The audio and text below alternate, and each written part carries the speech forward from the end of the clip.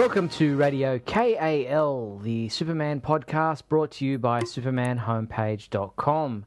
This is show number 120, released on December 24th, a little bit early in December because obviously festive season, everything else going on. My name is Steve Eunice and I am joined by my good friend Scotty V. Hey, Scott. Hey, Steve. How's it going today? Yeah, going well. It seems that this podcast seems to come around pretty quickly every month. Yeah, especially when we're a little bit early, like this month. Yeah. But time is definitely flying. We're here on the cusp of 2015, which you, strangely enough, will reach before I will. That's right. A couple of hours ahead of you guys, but it should be a very interesting festive season. The fireworks here in Sydney for New Year's Eve are always quite spectacular, so I'm looking forward to seeing what they do this year. They always seem to top it every year. Each year you think they can't do any better, and yet they continue to astonish us with what they can do. But any plans for Christmas and the New Year? Well, the Christmas season, we'll be doing a lot of visiting with family and exchanging gifts. And for New Year's, I actually have a wedding that I have to do with the band. So we have a New Year's Eve band gig. Somewhere about an hour away, I guess. We had one a few years ago, and everybody in the wedding party and guests and everybody came outside at midnight because over the city of Scranton, which is nearby to me, they have fireworks on New Year's Eve. So that was a nice end to their wedding evening. Wow! So this will be the only weddings on New Year's Eve. That's an interesting one. Yeah, this will only be the second one I've done, but apparently in recent times it's become kind of a popular trend. Yeah. Wow, there you go. All right, well, let's get into our discussion topics for this month. We've Batman v Superman: Dawn of Justice has wrapped. They finished filming. New Mexico was the last place that they shot at on location. Seems all very exciting. Now they move into post-production.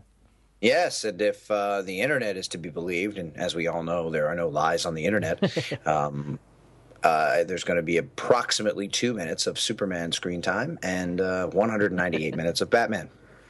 Yeah, we don't know what the makeup of the film will be. There's lots of rumor and speculation, and we'll get into some of these rumor and speculation shortly. So that's a wrap for Batman v Superman. We've seen some of the cast or some of the crew actually. The cinematographer Larry Fong post a photo from there in New Mexico saying that's a wrap.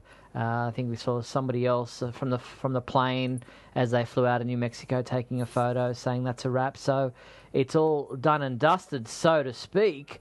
But now we have a casting call, I guess, that was looking for a young Ben Affleck, or I'm guessing a young Bruce Wayne, but it was titled a young Ben Affleck. A particular actor, 10 and 12 years old, they're looking for young boys who have like kung fu training, who are experts in that martial arts field.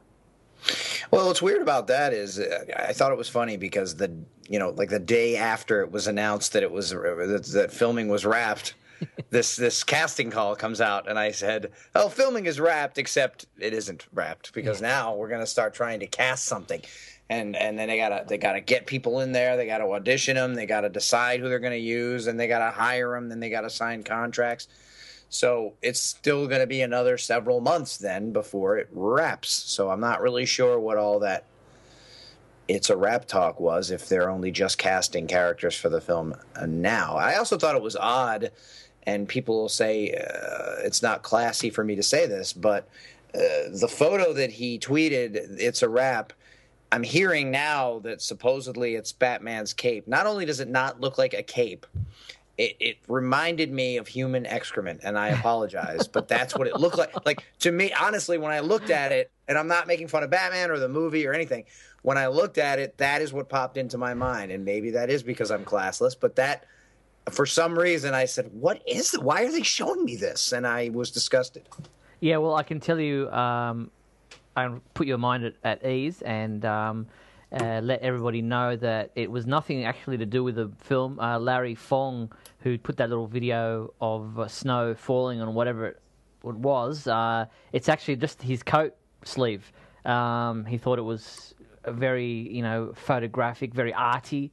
As the snow fell, and it was just a 2-second video of the snow falling on his black coat sleeve, so nothing to do with the film. So, Wow. yeah, it's funny how people just go, "Oh, it's Batman, it's this." It was just like, no, I'm standing outside and the snow's falling, and I'm just taking a little video clip of how cool it looks falling on the sleeve of my arm. Well, Kevin, your arm sleeve looks like human excrement. I'm sure I he'll be apologize. pleased to hear that. I'm sure he'll be very. He probably spent a lot of money on that jacket. Probably, and maybe from a distance, away from the camera looks lens. But arty, I don't think so. Okay. Well, I guess art is in the eye of the beholder, each to their own. But, yeah, Yes. very good. Notice I'm not an art director No. for any major Hollywood films, guys. There you go. But as for this young boy, Wushu Kung Fu, or I'm not even trying to Pencak Silat, some kind of other martial arts form that they're being, the training and experience in that field is what they're after. And They're yeah, only using that type so that when Batman grows up, Ben Affleck can growl, "I'm a master of What did you say? Exactly. Exactly, but yeah, it does seem strange that they've wrapped the film, but they're still hunting for this. I guess it must be just something, a little side snippet that they need, a backflash, something, looking back at him going through his training as a young boy, which can be done, in studio or whatever with green screen or whatever they might need. But Now, that's very different than previous Batman origins, and I know it's very possible they're trying to distance themselves from the most beloved, most recent version. But the version that's on TV right now with Bruce Wayne, he has no idea how to fight, and Alfred is kind of showing him a thing or two Yeah, that's right. every once in a while. But then, as we know, Batman eventually travels the world a bit and learns from ninjas Yep. how to fight, and that doesn't seem to be the case here, although he could still go and learn later. But if he already knows martial arts and kung fu, that's a little different. I don't read Batman comics, but I don't remember ever hearing that he knew martial arts and karate as a 10-year-old boy. no, exactly. So we'll wait and see how that plays into the film and whether or not... I am interested, though, and I had an idea, and it's probably wrong, but people are complaining, more Batman, now we need to see him as a kid. I thought this was a Superman sequel. First of all, we've kind of already decided and been told in more ways than one that it's not really a Superman sequel as much as it is a movie that also includes Superman and Batman. But what I'm hoping is, there are many different takes on the Batman-Superman relationship, and we've read several, probably 100 different ones where they meet as boys accidentally, or because someone's car broke down, or because they happen to cross paths for some way or another. I'm kind of hoping, and the two boys that were cast in Man of Steel are probably too old now to reprise their roles, and we didn't hear anything about a new person being cast as Clark, but how cool would it be if we had a flashback scene where the two of them were to meet? Yeah, that would be very interesting. So, but as for whether or not it is a Superman movie or not, people trying to remain spoiler-free may want to, skip ahead to the next chapter of this podcast, because we might have some spoiler details in regards to the plot of Batman v Superman. A guy from Badass Digest, or badassdigest.com, Kevin Faraci is his name, claims to have read an early draft of Chris Terrio's script, and reveals that the film is very much a sequel to Man of Steel, specifically dealing with some of the fan complaints that arose from Man of Steel. He says, when Superman confronts a big bad guy and unravels his plot, he tells the villain, "I won't snap your neck, I'm going to take you to prison." And on the nose response to the criticisms of the first movie. Of course, Superman later loses his cool and threatens to break the bad guy's necks, so he hasn't quite internalized everything yet. That sounds a little bit fishy to me, because it just sounds like really bad dialogue. But it goes on to say that, as for being a protector of the people, When the Doomsday fight starts, General Swanwick tells the military that Superman will move the battle away from populated areas because he's a hero, and that's what heroes do. Again, this is a direct response to complaints about Man of Steel. Also goes on to say, it's also interesting to see that Swanwick, who was tracking Superman with drones at the end of Man of Steel, is such a supporter in this film. It seems that most people except Lex Luthor and of course Batman, who is prepping anti-Superman weapons, believe Superman is a hero. Now, I don't know, Devin Faraci has been on the money with some past rumours and does have a track record of being able to get some pretty good scoops. But this sounds a little bit fishy to me. It sounds very fishy to me. And if it is not fishy, and if it's on point, I feel this movie is going to be very bad. I understand addressing fans' complaints, and that's probably a smart thing to do because much of the audience, as we learned, was very divided on the excessive action in the film and the excessive destruction in the film. I don't believe that it was more than Avengers, and I also have pointed out many times that it's seemingly only in that one area of Metropolis because they pan out and you can see much of the city is unaffected. But to address those complaints and to talk to those fans directly and to explain that it was a situation that couldn't be handled any other way and that Superman is trying to learn from that. And I still think if he came across an army of superpowered beings that had his powers and he had no way to take their powers away, there wouldn't really be much he could do other than what he did. However, to address those complaints and to say those types of things is kind of trying to alleviate the complaints that these other people had and trying to show that that was the first time he had come across that sort of opposition and no one was ready for it and there was no other way to handle it.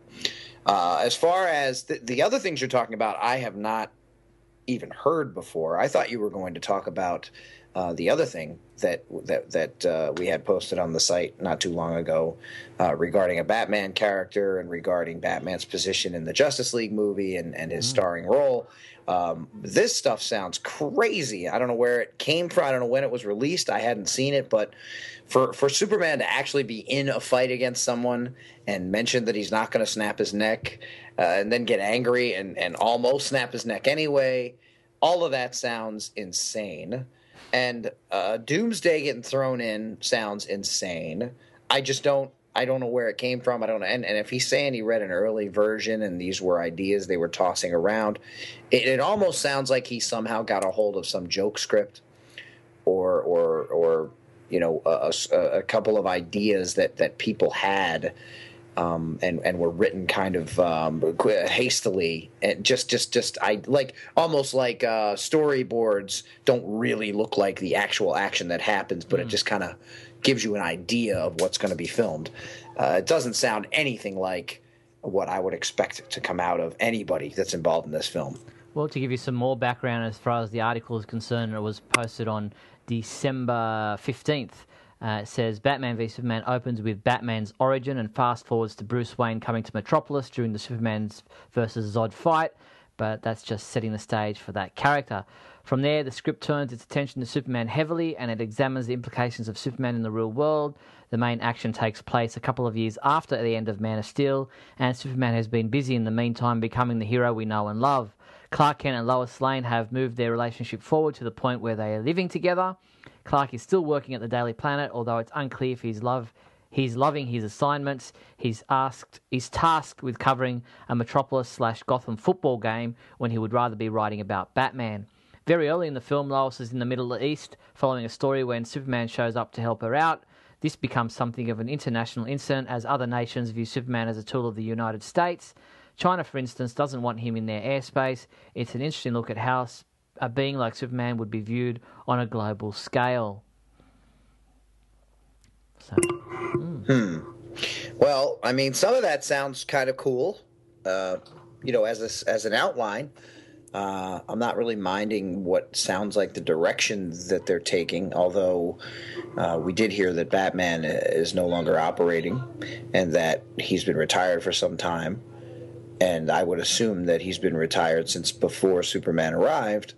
Otherwise, he was only in operation for like a year or something. If it's been a couple of years since Man of Steel and he came about after, even though that's what we were promised initially, that all the other heroes would copy Superman and then that they would come from him. But then we find out that Batman not only was here first, but has already been operating long enough to be retired. So why would Clark want to be covering someone that doesn't exist and is no longer operating rather than covering a football game? Although Clark covering a football game seems way out of character and way out of the type of jobs that we're used to him having, which then goes back to it being the beginning of Clark and the beginning of Superman. So he hasn't yet gotten the status that allows him to cover the types of stories that he would want to cover, although that directly contradicts it being a few years since he got his job at the Daily Planet. Also, and people kind of complained about this in Smallville, you don't just go to the biggest news conglomerate in the world and say, give me a job, and they say, okay. It happened. We saw it happen. So there was speculation that maybe Perry White knew the secret, and maybe that's why he brought him on board, so that he could be close to the action as Superman, and that they're working together, and that they're in cahoots, and that he knows. All of that would be way out of canon from what we've ever seen with Perry White and Clark Kent, even if it might make sense, being that oftentimes Perry White and Superman and Clark are so close that it should be pretty obvious that Clark is Superman.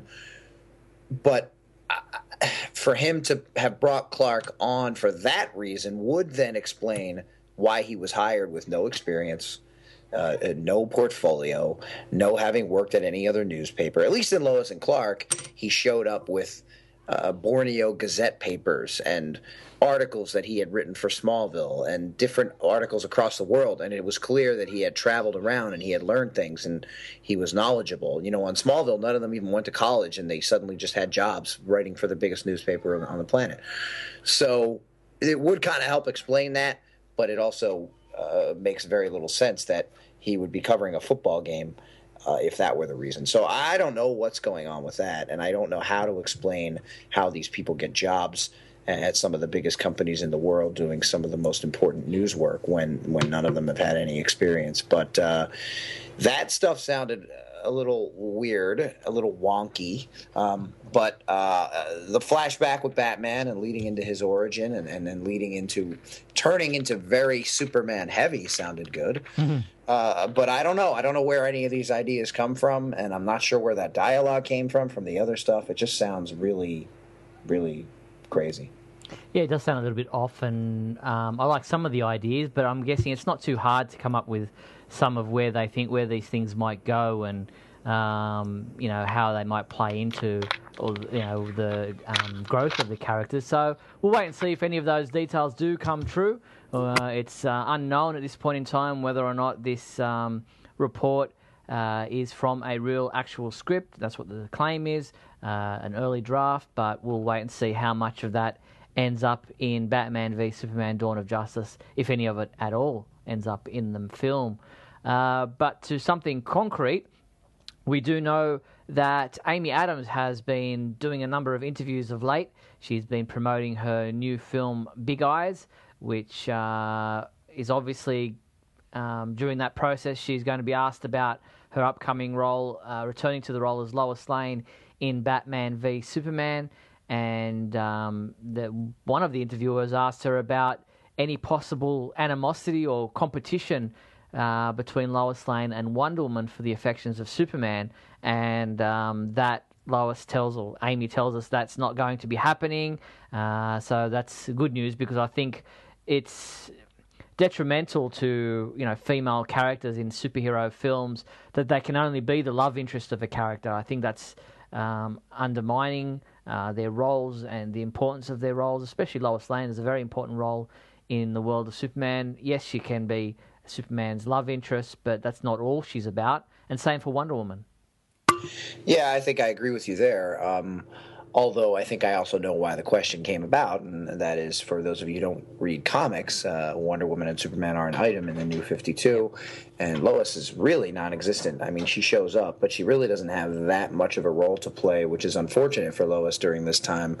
And a lot of fans being sad that the Lois-Clark relationship ended also have that extra annoyance and frustration that there really is no Lois importance at all. I mean, there was this whole Brainiac thing, and she was kind of heavily involved there, but she was really a villain. And other than that, she just kind of is there, but doesn't really have anything much to do. So that's kind of annoying. But that's probably why the interviewer asked her, because that's what's going on in comics these days.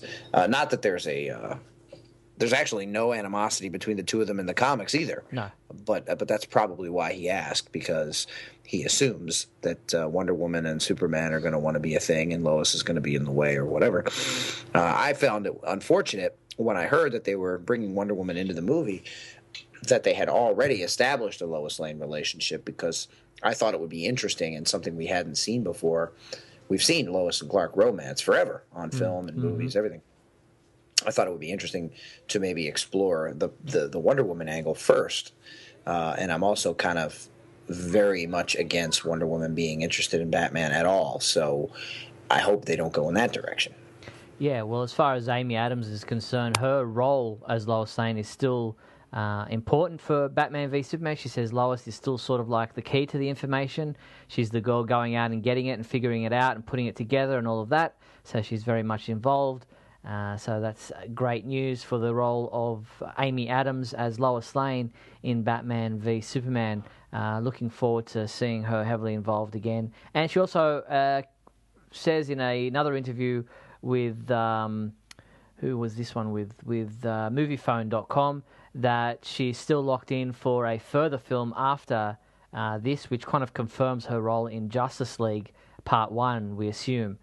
So looking forward to seeing more of Amy Adams as Lois Lane in upcoming movies.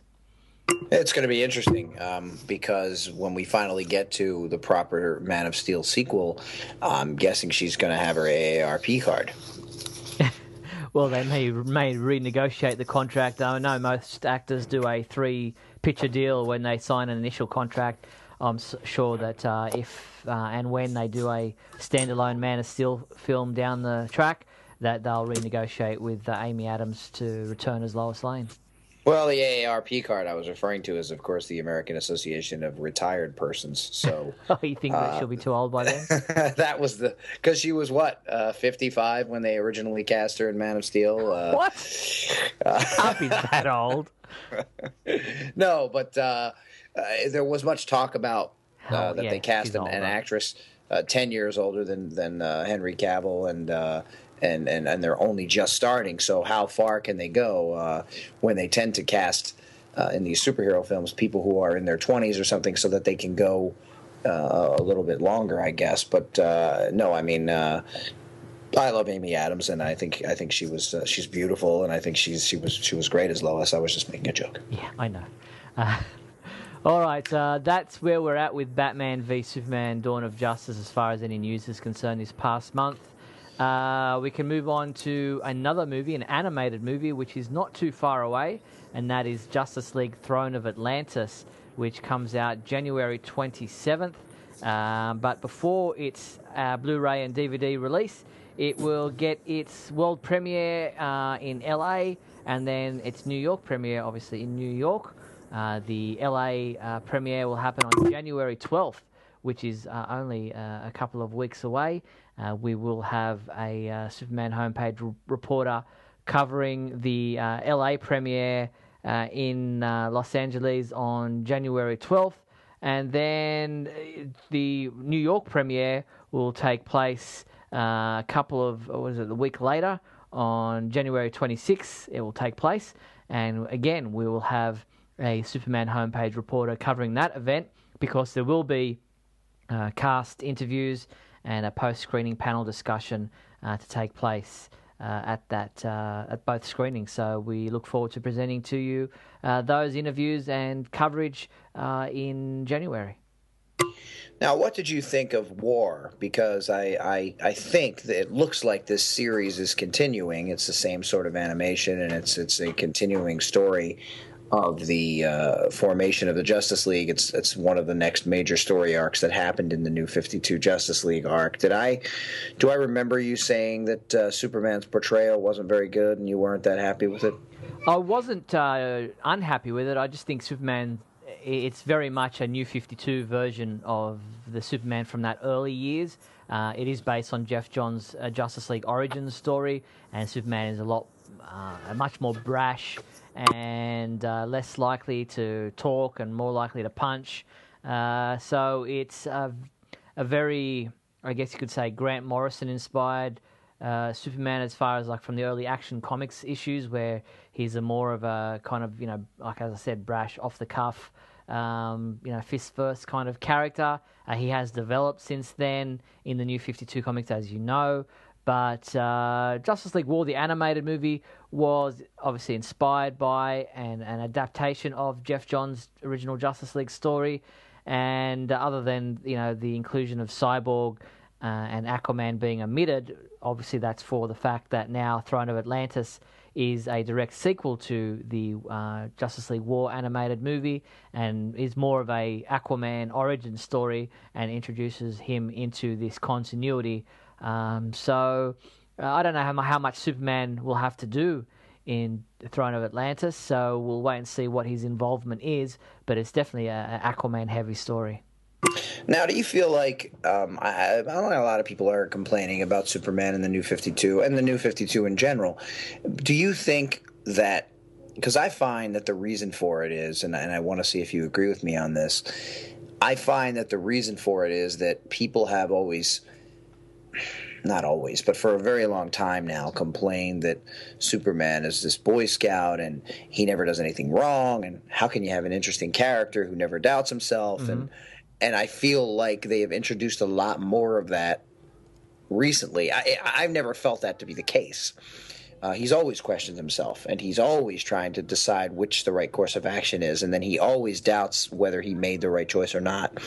And he's always concerned with using his power in the wrong manner or whatever. So he definitely has a lot of inner turmoil and always has. But the whole emphasis on these days of very dark characters, very negative type characters, almost anti-hero type things, and where you can't come straight out and make Superman an anti-hero because it would change him way too much. Do you feel like, as I do, that a lot of and I think there's slight changes, but there's a lot more of this, I'm bad for the world, did I do this wrong? It just seems more like they're going for that kind of much more aggressive thing. When you mentioned in War, he's much more likely to punch first and ask questions later. This not thoughtful version of the character where, because it's going to be much more interesting to the general theater goer or movie watcher who thinks that Superman is lame. Yeah, I definitely think there's more of that, and some of the interviews we've seen with some of the comic book writers indicates definitely that they're going with a more, he's not sure of himself, he questions his motives, or not his motives, but his actions and his impact on the world and whether or not he should get involved. There's definitely more of that. I don't necessarily like it myself. I like Superman being someone to be an inspiration or someone to aspire to. So having him that flawed, I think, is detrimental to the character. But yeah, we don't want a Superman who just knows everything 5 steps in advance and is able to, you come to the end of the story and he says, oh yeah, I did this, and this because I knew you would do this, and this, which is what sometimes he did in the Silver Age stories where he was able to, be 7 steps ahead of everybody else. And I think that can be just as detrimental to the characters, bit to be interesting. But yeah, I'm seeing more of what you're saying as, being this, doubtful type of character and unsure character. I'd like to see them move beyond that. I can understand that as being a growth for the character, as in his early days. But let's see some growth and some positivity moving forward in some stories. Yeah, I hope that happens. I mean, I feel like a lot of fans feel like it's already been too long. But on the other hand, if they were trying to change fans' minds who didn't like Superman because of those reasons, maybe that's what they felt would do it. Making him a character that is different emotionally Yeah. than what Superman has kind of always been. I'm not certain, and I didn't watch War. My ongoing movie buying budget isn't necessarily what I would like it to be, and buying movies these days, it doesn't really seem to be something that's happening all that much. So I kind of wait for things to be available on Netflix and to get around to. But it's weird. It's been a long time for Flashpoint, which was before War, and that's still not out yet. Although they have had other ones on Netflix, so I'm not sure when I'm going to get to see that. But I do want to watch it because I when the new 52 was being released and they were still doing classic Superman type stories, I thought it would be interesting to see the new costume in action and some of the new stories, and so they're doing that now, but I haven't watched them yet. Yeah, well, hopefully you get around to seeing them soon. And as we said, January 27th is the release date of the Blu-ray DVD of Justice League Throne of Atlantis. Okay, well, that sees us to the end of our movie discussions. We do have some TV talk to get into, and some details have emerged in regards to this Krypton TV series, which back in late October we had rumours about a possible new TV series called Krypton that was being developed by Man of Steel screenwriter David Goyer. And now in December we had the confirmation from Hollywood Reporter about the TV series, along with a few story details. And we have from Warner Brothers Television and DC Comics, Krypton takes place years before the Superman legend we know, when the House of El was shamed and ostracized. This drama, which is in development, follows the Man of Steel's grandfather as he brings hope and equality to Krypton, turning a planet in disarray into one worthy of giving birth to the greatest superhero ever known. Ian Goldberg from Once Upon a Time and Flash Forward will pen the script and produce alongside David Goyer, and the story was conceived by both Goyer and Goldberg and will air on the Sci-Fi Channel. Yes, all interesting. I think I thought it was odd that it ended up at Sci-Fi. I'm not sure how familiar you are with Sci-Fi or how that works over in Australia. I don't even know. Do you guys have it? Yeah, we have the Sci-Fi Channel. Okay. The good thing about that is it's I think more readily available since it's a cable network in other countries, whereas oftentimes, depending on where we're at, different countries have to wait an extra year to see a season, or they don't air on the same night, and they don't air in the same year. So you hear everything that happens before you ever get to watching it, because they've already been on for years. But Sci-Fi, I don't know how much you watch it or what you've seen on there, but I don't watch it at all, because anytime you tune in, anytime you try, what you get is really campy, really cheesy, really bad effects, really silly movies and shows. And I don't know if they're moving out of that, but Fox for a long time was considered the crappy network. And I don't even know that they were ever crappy, but the idea being that they were this upstart network that didn't have the money or the time or the inclination to put on good programming. So, but Sci-Fi was never really considered a regular network. It was never considered to be, none of these, TNT, all these AMC, these cable networks. AMC is American Movie Classics, and now it has probably the best two shows that have ever been on television and the most popular two shows that have ever been on television, with The Walking Dead and with Breaking Bad. So you can certainly get really quality, great programming on cable, more than you can on regular networks oftentimes. So that could be great. But so far with Sci-Fi, we haven't seen anything like that. So I was very surprised to hear it. I'm a little concerned. I would love it if this Krypton series could be the first serious good show to come out of Sci-Fi, but I'm not holding my breath. Yeah, Sci-Fi here shows, obviously a lot of science fiction type programs. Not all of them originated with Sci-Fi. A lot of the Stargate programs, a series, air on Sci-Fi here in reruns, obviously, because they were on primetime shows, most of them, channels when they were on in their original runs. But there are some good sci-fi shows TV shows that I watch. I agree with you that some of them are pretty campy. Some of the effects can be pretty bad, but all in all, I think effects have come a long way in TV. So one of the complaints or criticisms I saw about this concept was that on a TV budget, they're not going to be able to do a great, a space-based TV show. But I think that, special effects on a TV budget have definitely improved and continue to improve every year. Even with shows like Smallville, the effects were pretty good, and that's been gone for a couple of years now. So I'm hopeful that it's got good special effects. I don't mind the fact that it's following Jor-El's father. I mean, Jor-El may still be a young character. We don't know how old his father is in this movie. Is obviously the protagonist, the main guy, but there's nothing to say that Zod and Jor-El and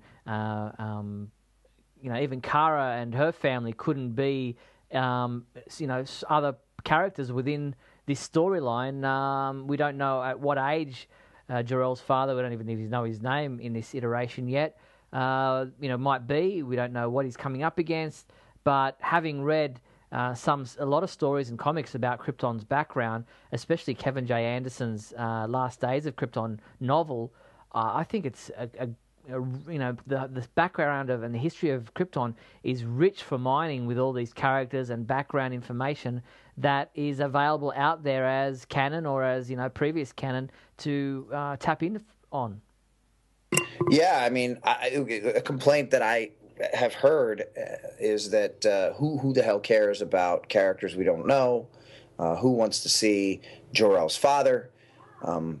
This is going to be terrible, But I heard the same things before we knew it was about Jor-El's father. In that, who wants to see a show that doesn't have Superman in it? Superman is the draw. That's what we want to see.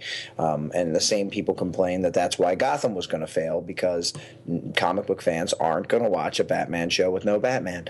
I don't particularly think the ratings are high. I actually thought Gotham was going to be canceled because they were low, and I really like it. I'm enjoying it. So I hope it isn't canceled. But from what I've heard, it's considered a very big success.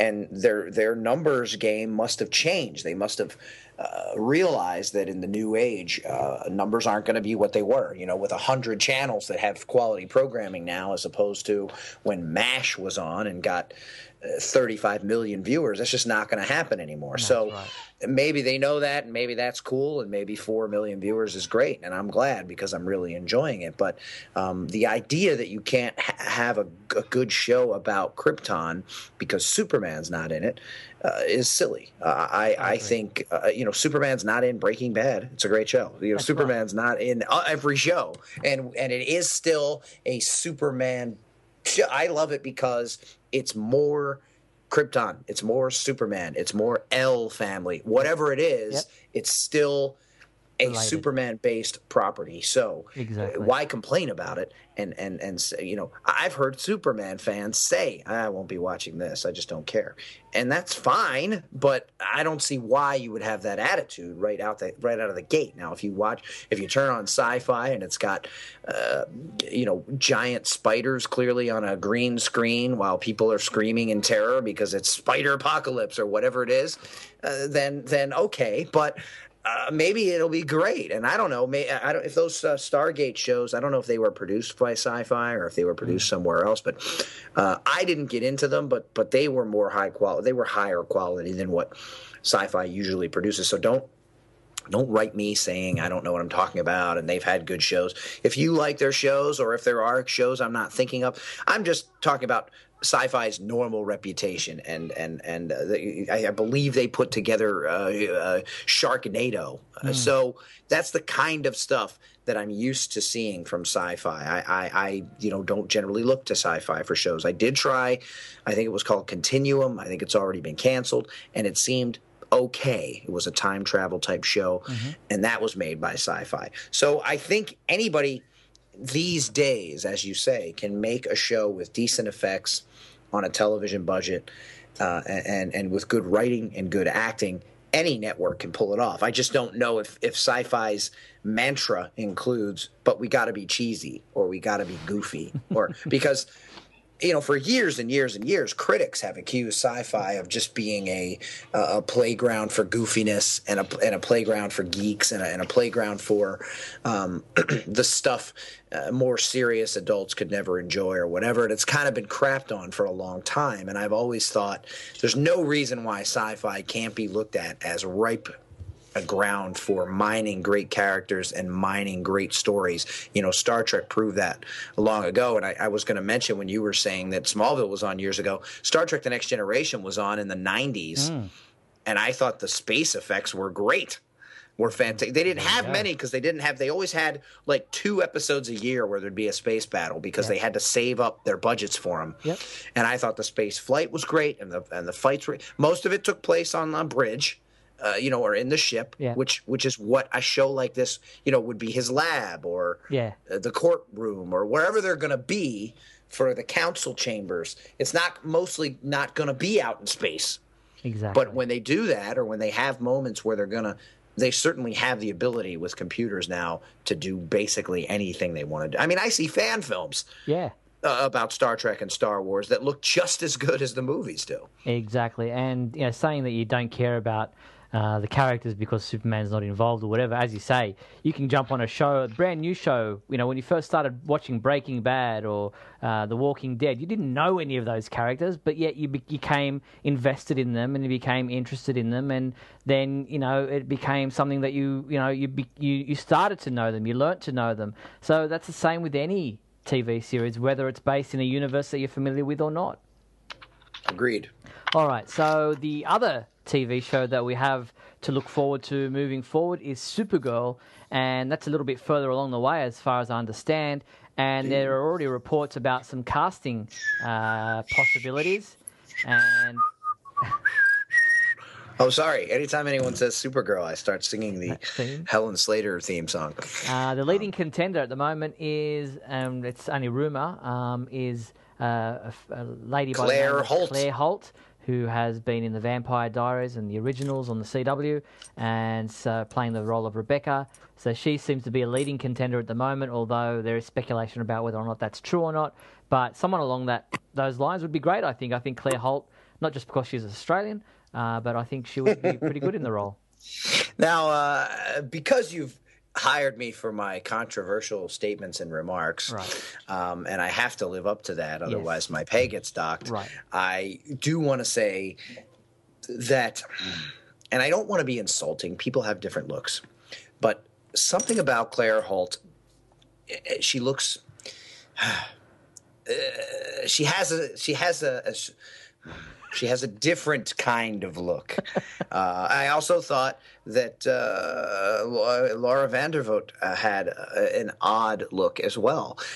Both pretty girls, both attractive, but something struck me as off about the pictures I have seen, and maybe there are others of Claire where sometimes you take a bad picture and I look like I look. So I'm not saying anything it's not really a negative.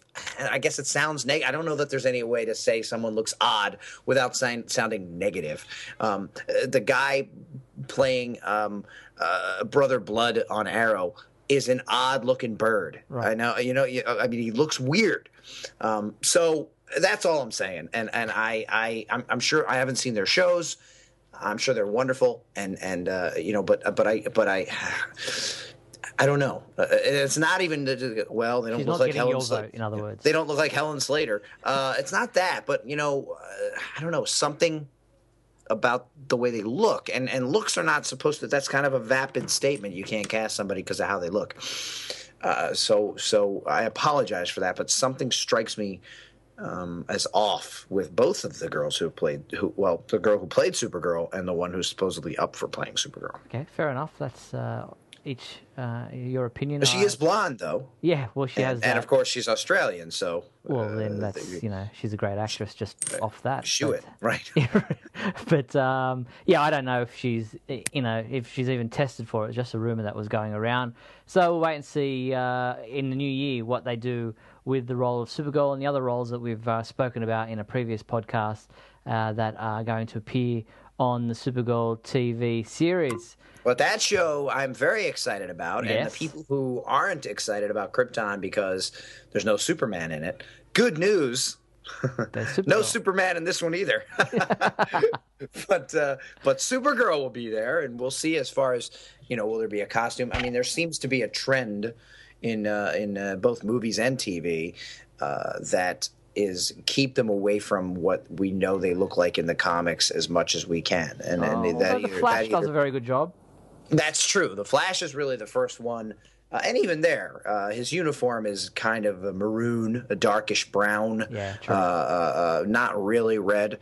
When it was destroyed in one episode, I found myself saying, oh, maybe they're going to make a new one and it's actually going to be red this time. But they didn't. He just had 18 of them. I forget what he said, but he said something like, oh, no, I have 18 more of those made, because somehow they're flush with money to make these experimental suits that the scientist that runs the place didn't know anything about, but they are destroyed and underground and everyone hates them, but somehow they still have the money for those kinds of things. But so I don't know that she's going to appear in uniform or when she's going to appear in uniform. I mean, we went 10 years on Smallville without seeing the uniform, and people still complain that we still didn't see the uniform because it was CGI'd at the end. But the point is, she's in it. Kara's in it. So whatever version you get of her will be different than in Krypton, where obviously Kal-El cannot be in it because he hasn't been born yet. Yeah. But we could see some flash forwards. We could see some sort of dream sequences where people are thinking about their unborn children, or who knows what we might be able to see. People have fantasized to me in emails, oh, what if they actually hire Henry Cavill and they have him at the new Fortress of Solitude and he's tapping into the history of Krypton, and that's how they start the show, because Harrison Ford appeared on the Indiana Jones Chronicles, and he's a movie actor, and they could do it, and sure they could, and that would be very exciting, but I don't know that that's going to happen, because these days they don't normally cross over movie and film characters, although Marvel's Agents of S.H.I.E.L.D. is doing it, so anything is possible, and that has even lower ratings than Gotham, so I don't know what the hell's going on with the rating system, but I would love something like that. I mean, sell your idea to them if you can. If they haven't already decided to do it, it would be great. And then Henry could appear maybe on finales or mid-season to recap or to talk about what he saw, or that would be great. But I don't know that that's a possibility. The other thing I wanted to mention about Supergirl is, I already tweeted about this, but guys who are casting, I'm an actor. Hank Henshaw, I guess, is supposed to be probably one of the antagonists. He, an FBI agent in his 40s.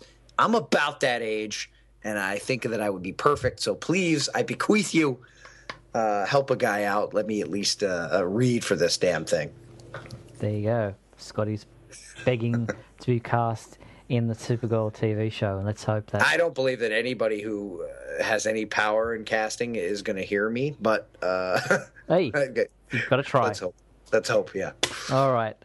Let's move into comic book talk, and we'll start off with Superman number 36, the continuation of this Ulysses story where he's decided that Earth is no longer worth saving or no longer worth helping.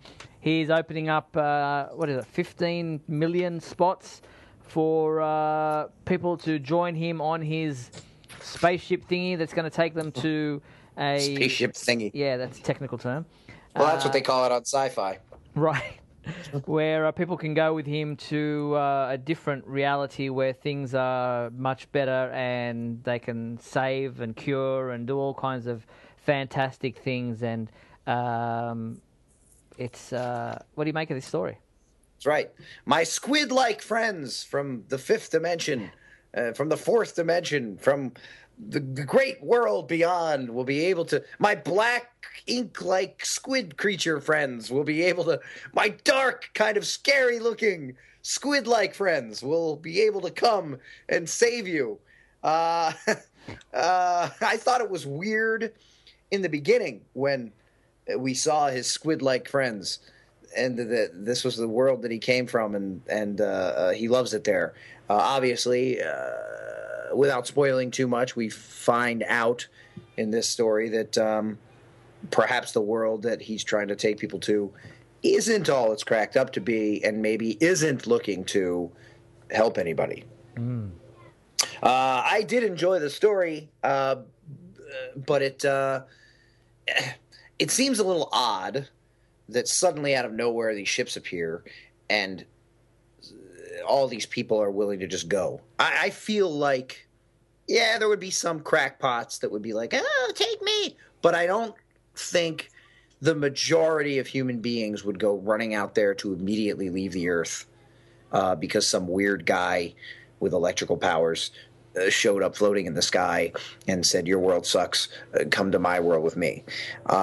So that I thought was odd. I like the page with Obama on it because they clearly exaggerated his ears and they put golf clubs leaning against the wall behind him. And I don't know how up you are on some of the criticisms of Obama, but it was clearly a political statement by whoever drew it, because that wouldn't have been in the script. It wouldn't have said, Jeff Johns wouldn't have wrote, make sure you put golf clubs. But he's been criticized for playing too much golf with all the problems that are going on in the world. So they clearly, the artist, Cooter, is it? Well, I mean, it is John Romita Jr. Right. Must have thought that it would be funny to, add some putters and kind of, and he was probably making a political statement against Obama at the same time. But I thought it was funny. And it seems to me that Jeff Johns gets Superman's attitude. I think we've said this before. I think he understands who Superman is and how he feels when Superman says, it's not our job to fix every problem. It's beyond us, but it's not beyond the people. In other words, he really still believes in humanity, and he knows that he can't go around fixing everything. So I really like that, even if I don't like some of John's reimaginings, like Secret Origin or something, which did not do it for me. I still think he gets the character of Superman, and I like that. So I did enjoy the story. Not that Superman should be so invulnerable that he should never be hurt. And clearly this guy has the ability with this electricity and whatever else he has to hurt Superman. But sometimes it irks me when there's all this blood pouring out of different orifices on Superman. Yeah, I understand. I mean, we do know that Ulysses has very similar power set to Superman and also has the ability to affect Superman's powers somehow. We've seen that in previous issues. But there is obviously something more going on with him than what is on the surface, because he says that he's done this before.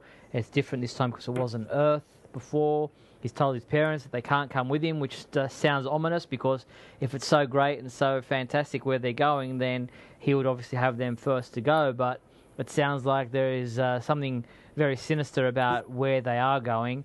And obviously we get that cliffhanger ending where Ulysses has Superman bleeding and,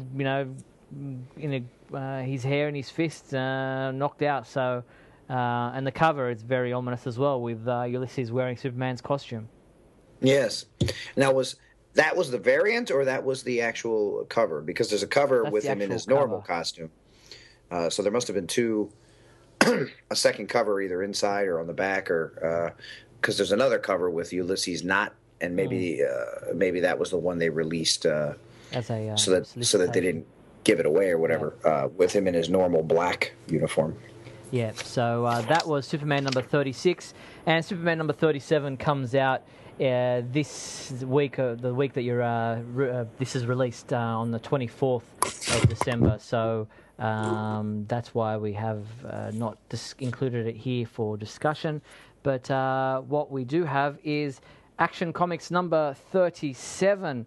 And Action Comics number 37 continues on this Horrorville story where Superman is with Lana Lang and Steel trapped inside the town of Smallville, unable to get out because of this force field thing that's surrounding it. He has asked the Toyman, Hero, for help trying to figure out what it is, what's going on, and it's all very kind of, spooky in there in Smallville. Yes, it is very spooky. The townsfolk are acting incredibly creepy. But what's more bothersome to me is Lana's attitude. And I mentioned this last month. She's irking me, and she continues to irk me. And now Superman's starting to irk me because he's agreeing with her. Why is it Superman's responsibility to save her parents specifically when he's busy trying to save the entire planet and barely kept hold of his own self while he was doing it? And why does she have a right to continue to blame him? Now, I understand people's emotions don't necessarily give in to logic, but she's supposed to be his best friend. She's supposed to really know him. She's supposed to understand him. She's supposed to love him. And I'm sure she'll come around, and that's what's part of this whole story. But it's very bothersome. And I don't know why you would want to make us not like a character on your show or in your book or whatever, but she's becoming increasingly less likable. I understand they want to put a gun in her hand and they want to make her say words like hell and shoot people and be, all badass.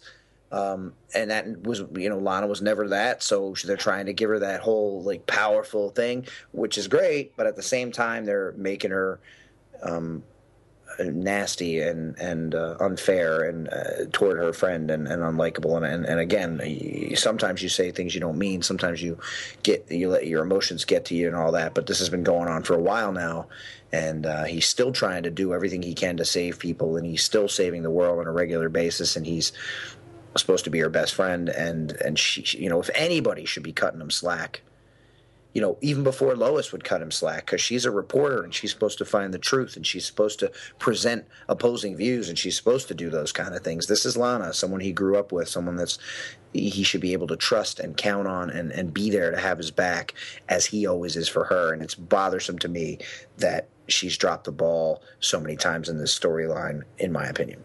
Yeah, I mean, she does seem to be quite a down character in this, and that's understandable. She just lost her parents. But as you say, I hope it's not a trend or a character trait that they're trying to bring into her, because she, obviously knows about Superman's past and he's Clark in Smallville and what he's had to sacrifice and, how much he has to do and how much responsibility sits on his shoulders without dumping more on top of him.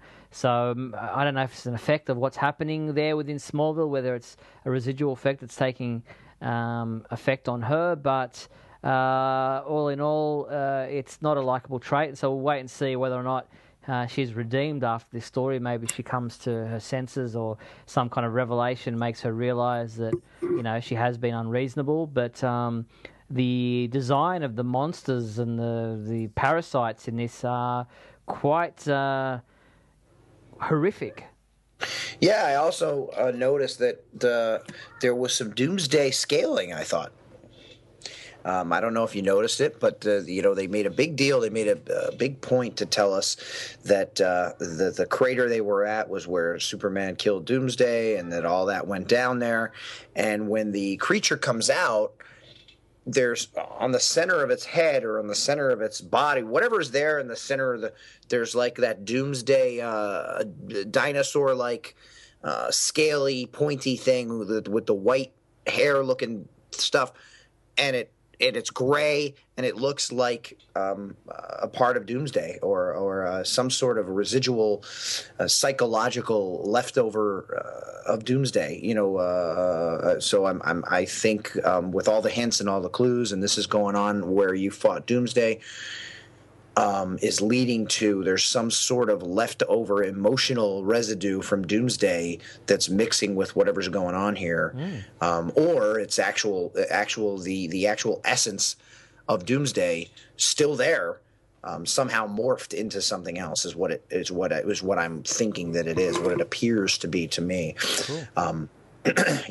Lana at one point says to John Henry, you love to believe in the best in people, which A, is what Superman always believes, and B, yes, he believes that because Superman taught him to believe that when he saved him from his construction crane and caused him to create the character of Steel in the first place, which no longer exists in this continuity, and that annoys me as well. Not because I'm not a fan of the New 52, but it makes no sense that John Henry Irons would be Steel flying around with a cape and a big S on his chest when he did not have any interactions with Superman that would have led him to do those things.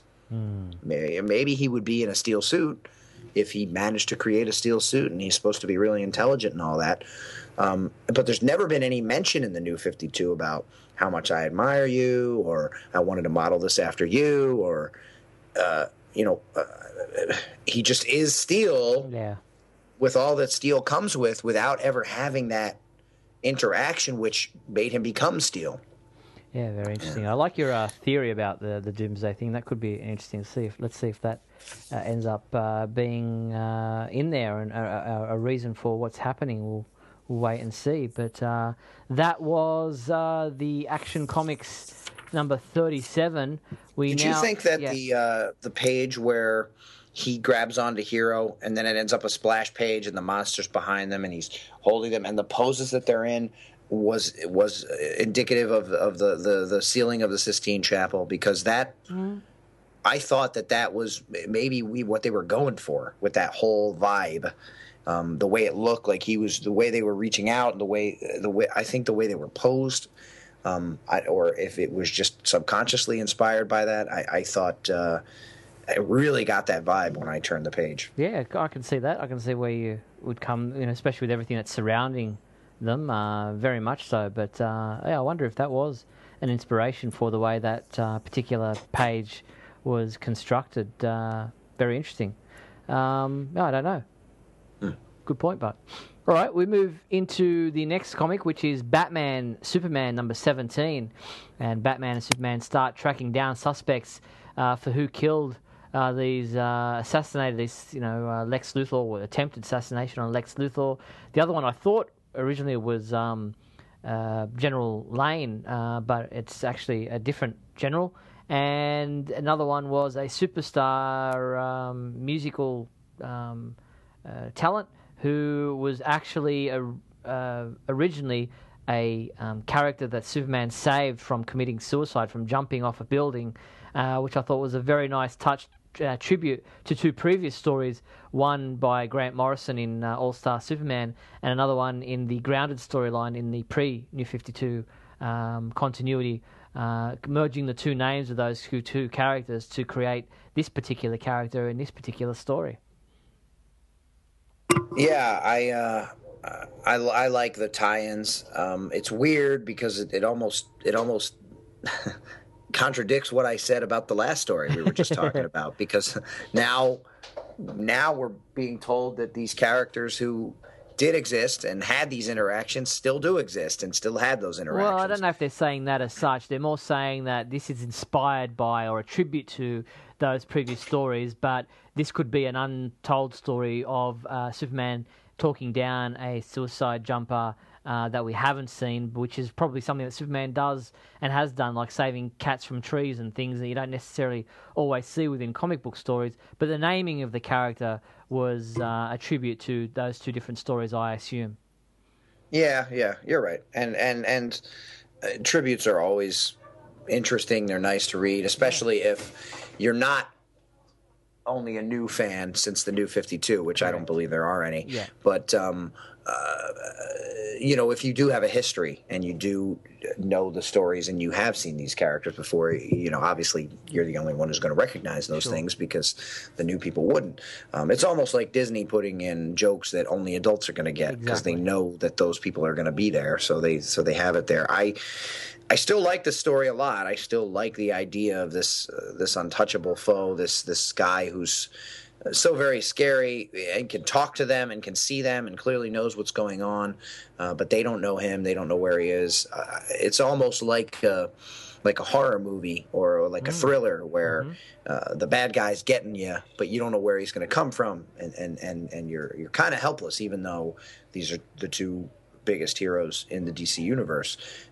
They seem to be helpless to stop this. One thing that irked me a little bit was I understand that, and we've never even really seen why, Superman hates Lex Luthor, and Lex Luthor hates Superman, and they're enemies. But when a guy has been shot in the chest and he's dying, and people are saying, we got to do something, we got to help him, whatever, it's a little bit off-putting to have Superman smash down on his chest and tear it open and then hold him up by his throat and say, you're the one doing this, when the guy's bleeding from the eyeballs because he's been shot in the chest. That seemed like very different than Jeff Johns understanding the character in the other book we talked about, and more like somebody saying, well, this Superman is a badass, and that's what we're we want the people who like badass superheroes to read Superman, and for years and years, no one's been reading Superman because he's not a badass, and this guy's a badass.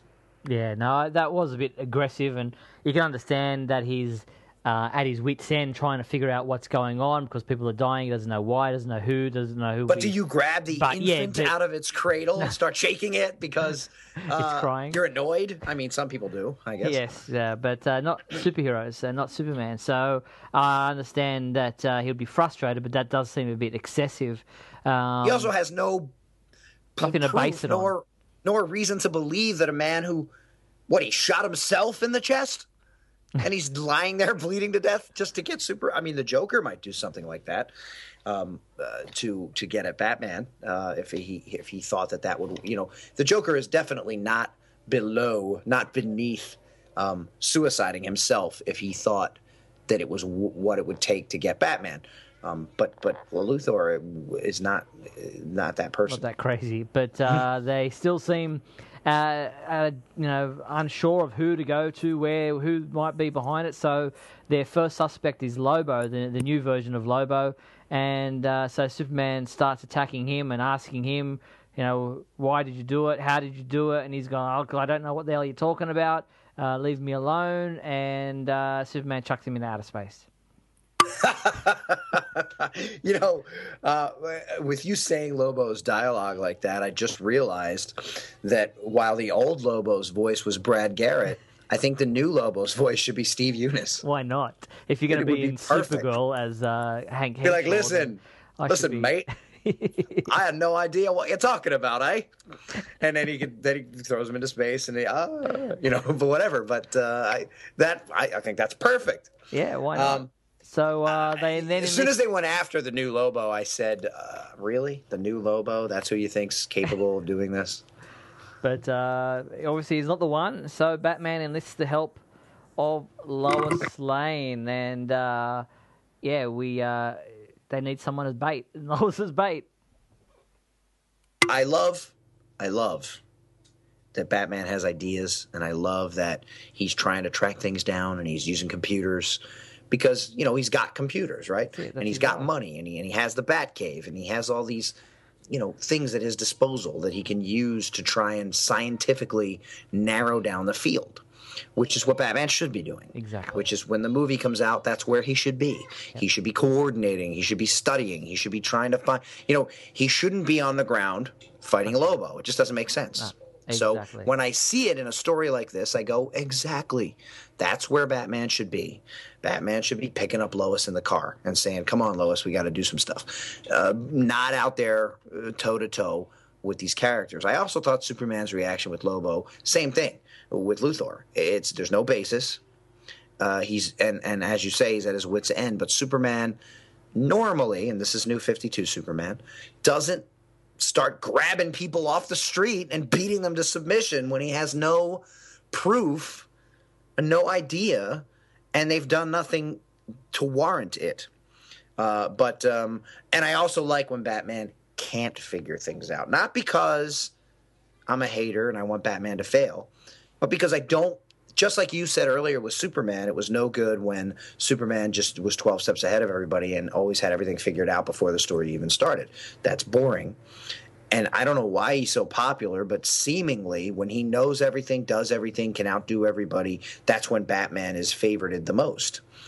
And I like it when he's a guy, which is what he is, and he's smart, and he's a detective, and he tries to figure things out, but he gets outthought in this. The guy's there, and he doesn't know where. The guy's in his system, but he doesn't know where. The guy can talk to them, and he doesn't know how. That's a story. That's guys trying to figure things out. Yep. That's not Batman going, oh, I know exactly where he is. Exactly. Or as Christian Bale would say, I know exactly where he is. Yes, Superman was very aggressive with Lobo, and again, he's at his wit's end. But it's not like Lobo is just some innocent guy. He's Lobo. He is an assassin. He's an alien that has a track record. And so, with Superman? Well, has Superman ever even met him? Does he even know who he is? Well, he obviously knows who he is, and we do know that he's an assassin, and he is in the middle of some fight or something that's going on at the time. So, right. He's not just standing there walking down the sidewalk and minding his own business. But that's bothersome too, because Superman we have never seen Superman meet Lobo in this New 52 at all. There's never been a story where he knows who he is or he knows what's going on. Kara met him very briefly, yep. And then I thought he was going to be an ongoing Kara villain, but now he's here, and it's like they're just throwing him in because they are trying to guess people. But why would you go to a villain you never met who's not really in your rogues gallery to see if he's trying to kill your friends when he has no connection to you whatsoever? Yeah, unless Batman's had some run-in with him, and that's why he went to him. But I don't know. I don't, like you, don't read Batman, so maybe someone can tell us if Batman's had any interaction with Lobo that would make him a prime suspect in this particular issue. But we move on, and we now go to Supergirl number 37. And Kara is now a student at the Crucible. This is part 2 of the Crucible story. She's mingling with new students that she's come across.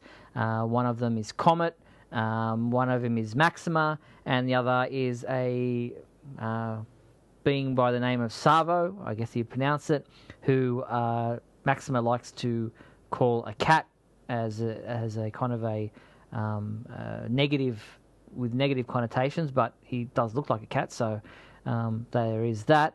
And Savo seems to be the son of a king and queen of his planet, and supposedly there's a civil war or some kind of a problem happening on his home world, and the leaders of the Crucible are trying to decide what kind of course of action to take. The Green Lantern Corps is otherwise occupied, and so Kara and her fellow students are sent in with Savo, obviously himself, to see what's going on, and we find out that it's a family affair there on his home planet.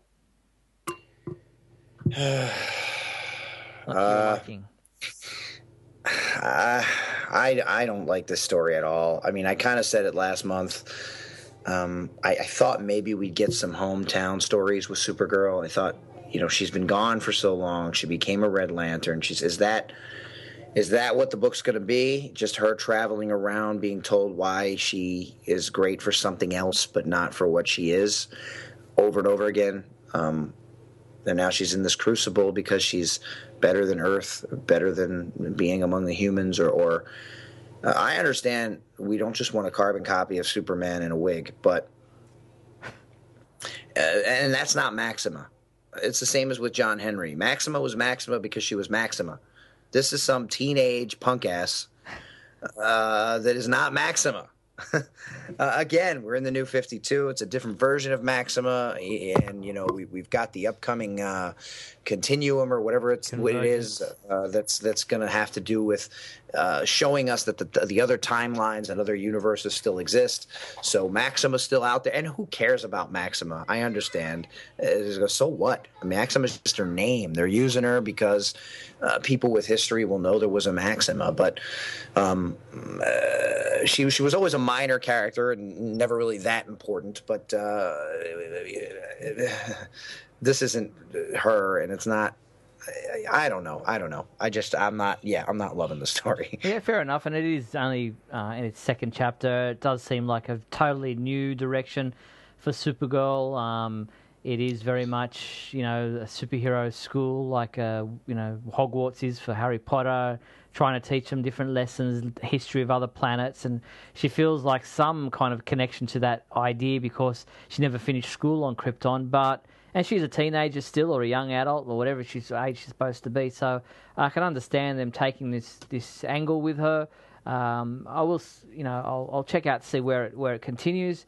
I always like to have other characters, supporting characters. Supergirl hasn't really had, although they introduced Michael. Now he's back on Earth, kind of left behind, and I just has. Yeah, I feel like that's just going to be abandoned. I feel like that was that, here, and it's over now, and Yeah. So we'll wait and see where and how long the Crucible continues for Kara and what she learns out of it, and whether or not she can come back to Earth as a superhero.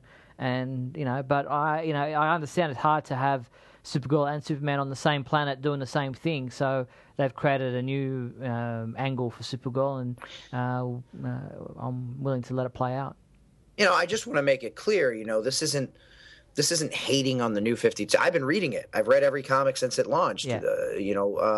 I haven't liked many of them. And Supergirl's been a book that I haven't really liked at all from the beginning. I keep reading. I keep hoping. Superboy, too, and that's gone. And I think that's proof of it not being good enough, although I don't think Superboy ever really sold as a book. Anytime they've tried to relaunch it, every version has been canceled.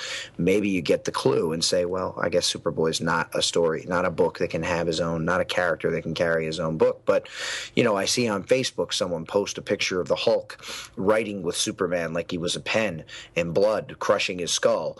And I see people saying, well, if this is take the underpants off him and it's the New 52 version, I'm perfectly happy with this picture. That's going a little too far. I'm not saying that I hate everything about it just because it's New 52. And these are people I think that aren't really reading, that just decided they don't like it because it's not what they liked before, and maybe read one story or heard one thing or taken one thing that someone told them, and having that base their entire opinion on what they should say about things. This is still Superman and Supergirl. It's still versions of those characters. So if you like them or ever liked them in any incarnation, to say that I wish the Hulk would crush their skull and have them bleed all over the ground like a pen is just a dumb thing to say. Unless you just never liked them, and that's fine. But these are people that are clearly making the distinction that if it's the New 52 Superman, I'm good with it. But if it's the regular Superman, then this would never happen. No, whatever right. whatever regular is, yeah, exactly. But that's not what I'm saying. I'm not just coming out and saying anything Supergirl does in the New 52 is no good. I'm just not feeling it, and I haven't really felt Supergirl. That didn't sound right. I haven't really gotten the book since it launched. Yeah, fair enough. And you mentioned Superboy. It does seem to be, there is a panel or two there, including Superboy, so he may end up being somewhere down the line in this book. So we know that he's coming back. That would be good, and I think that would be a good use for him, although I can't imagine the numbers Supergirl is seeing either. As far as sales, when Superman's books are flagging and they can't keep a third Superman book around. But it would be nice to see Superboy as a supporting character in any Superman family book. So, yeah. Well, we know he's coming back to the Teen Titans. We've seen in the March solicitations that Superboy will be back in the Teen Titans book. He will be in that particular issue and the annual on the same months in the Teen Titans book. So Superboy may be returning to the New 52 universe and possibly will play a role in upcoming Supergirl stories. So we'll wait and see what happens there with that character. Okay, let's move forward to Justice League number 37, and the Amazo virus continues, and they're looking for Patient Zero and seem to have come across him, who he seems to be able to take on the ability or some kind of manifestation of anyone who is within a certain distance of him. Yes, indeed, and that's indicative of what I guess Amazo has always been. Yeah, the robot. Yep. So that's neat. At least they're kind of sticking with that in its own way. And of course, Lex Luthor is perfectly fine, even though we clearly just saw him shot in the chest and stabbed by Superman in another book that we talked about. Yeah, we don't know what position in the continuity these books take. They're obviously within the New 52, but not in the same timelines. And very interesting to see the ending of this book without giving a spoiler, I guess. I mean, if you've read it, you've read it, and hopefully you have. But Batman seems to be in a bit of a predicament, which is, I don't want to say nice to see, but instead of him being the one who's at the end, who's always saving everybody else, he seems to be victim number one, or a victim already in this. Oh, he will be. Give it time. You're not at the end of the story yet. Yeah, this is all part of his plan. Right. Somehow. Becomes an Amazo victim. And I'm sure, we've already said we don't read the Batman books. Obviously, he has storylines, and obviously he has villains, and obviously he gets into situations that he has to get out of. It can't just be him 20 pages one after another of him just one-upping every villain. First page he gets rid of this guy, next page he gets rid of that guy, third page he gets rid of this guy. So there are predicaments, and I'm sure that there is drama, and then that there are situations, and that's what his book should be about. It should be. He's supposedly one of the greatest detectives on Earth. It should be about him figuring things out, about him getting out of situations, using his smarts, his wits, that kind of thing. And I'm sure it is. Mm-hmm.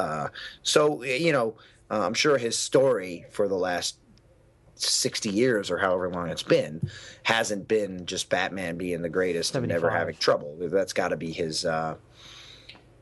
He's got to have that going on in his book as well. So, being fair, since we don't read it, I'm sure that these types of things happen because that's what keeps readers coming back to see what the next thing is. Will he?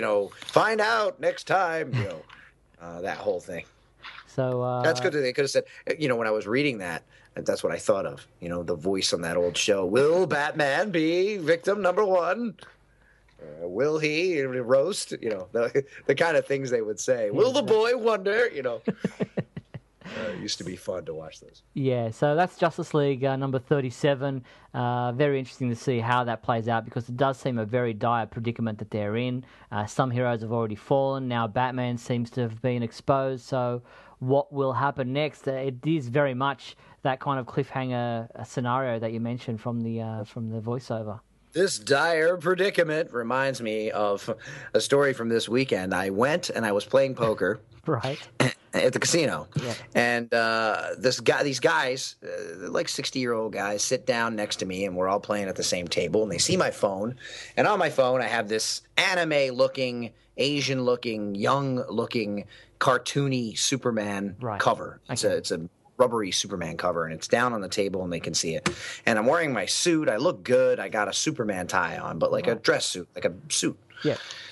So they start talking to me about Superman. Oh, I guess you like Superman, and I get that all the time, and that's fine. And it seems like they're interested, in hearing about Superman and why I like Superman and what I think. But at the same time, I'm kind of sensing a moculatory vibe, like they're mocking me. Right. Okay. And like every once in a while, they'll say something that seems like they're kind of like putting you down, trying to bond with me. But then they'll look at each other and they'll kind of like whisper something and they'll laugh. And maybe that's just me being paranoid. But then the one guy goes to me, hey, because of all this stuff, and he points at my tie and he points at my phone, does anybody ever think you're a brony? And I don't know if you know what a brony is. I have no idea. But a brony is a full-grown man who is a fan of My Little Pony. Okay. And dresses up as it and wears makeup and knows every episode and goes to pony conventions. They're called brony conventions. and they have pony costume contests where they dress up and they try to win, and it's men, Okay. Very interesting. full grown, Yeah. and they're buying pony stuff, and they're reading the Friends' Magic Pony thing or whatever it is, and they're watching the old series, So he asks me that, and I explain to him, I go, no. And what I wanted to say was, no, has anyone ever accused you of being an idiot? But I didn't say that. I instead said, you do know what a brony is, right? He goes, oh, yeah, and he points at my stuff. I go, no, a brony is a full-grown man who's a fan of My Little Pony and collects My Little Pony and goes to My Little Pony stuff. He goes, oh. And he kind of, his attitude was kind of like, how's that different? And so I was like, I just like superheroes, And he goes, oh, I guess I don't really know what a brony is. And I go, no, you don't. Yeah, And it's just an interesting interaction that I thought maybe listeners to this podcast might relate to. Relate to, yeah. Wow. There you go. Maybe that's your new nickname from now on, Brony. Brony, indeed. That's what they'll be writing me now. Brony You're B. nothing but a hack brony. You could never replace anyone, you brony. Very good. Stop acting like you're William Shatner, brony. That's the kind of things I get. If you don't watch the Great Scott things, guys, those are the kind of reactions I get. So maybe you're missing out on something. Very good. All right, well, let's move on from Brony into some some other stuff. And DC Comics are they're picking up their game with these theme covers, these variant covers. I love this variant theme cover that they're doing in March with these movie poster variant covers, covers inspired by some classic movies or some classic movie posters of bygone eras. And some of these look phenomenal and definitely have to be posters. Yes, I agree. I mean, it's clearly a gimmick. I've talked about this before. Sure.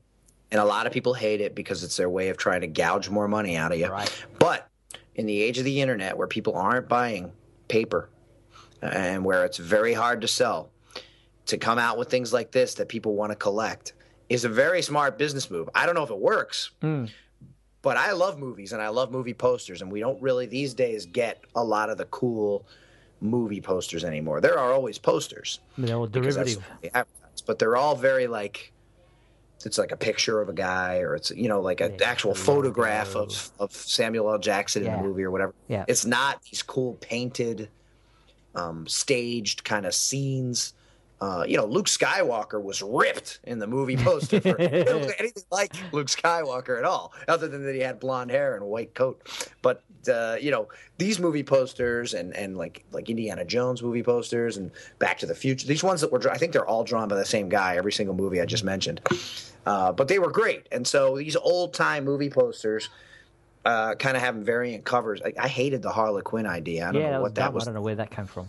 But this I like. Yeah, well, the Superman Wonder Woman number 17 cover, inspired by Gone with the Wind, has really captured some fans' imaginations. They really like that one. It's classic. There's Action Comics number 40 is inspired by Bill and Ted's Excellent Adventure. Very funny having Superman and Doomsday sitting on top of the phone box there. Batman Superman number 20 inspired by The Fugitive. Not necessarily one that's that familiar to a lot of people. Justice League number 40 inspired by Magic Mike. I think a lot of the ladies and some of the guys like that one. Justice League United number 10 inspired by Mars Attack. Supergirl number 40 inspired by The Wizard of Oz. I actually didn't even recognize that was the Wizard of Oz inspired cover initially, but having seen the poster side by side now, I can definitely see that. And Superman 40 inspired by Superfly. So that's an interesting one there. But that is a strange one. Yeah, but some fantastic covers. The Bill and Ted one and the Gone with the Wind ones especially stood out to me as being two very well done covers. Cool. And I just wish DC Comics, seeing as you say, okay, not a lot of people are buying paper covers, so if you want to get these paper comics, you buy the variant covers, which costs a couple extra dollars sometimes, sometimes more. But if you are, it is a new age of the digital comic books. Why not? Doesn't cost you anything more, I'm sure. Include these variant covers as extra pages at the back of a digital comic book. I mean, we're seeing them online, we're seeing the images, people making wallpapers and phone covers and whatever else out of them for their own purposes. Why not include them in the digital comics, which then might inspire somebody when they're flicking through and they see that to then go and buy the paper version if that's a cover that they are, enamored with. Now, there are some, I have seen them when I'm reading them, that do include 3 or 4 variant covers, but then others that don't. For instance, usually. there's usually you usually get there's a digital cover that's different from the print cover, but when you buy the digital, let's say Justice League, for instance, the background might be red on the digital version, and if you collect the print version, that's the digital. When you get the pack, it's like a Justice League digital pack. It comes with the paper version, but on the paper version, the thing is blue.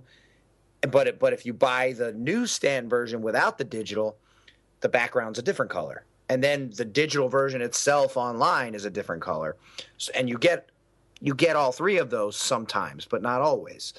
The weird variant covers, I don't think I've seen. So yeah, it would be cool. And you're right. I think it would be a good way to solicit business from people who do want to collect something like that. Exactly. So let's hope they're listening and get you cast as Hank Henshaw. No one's listening.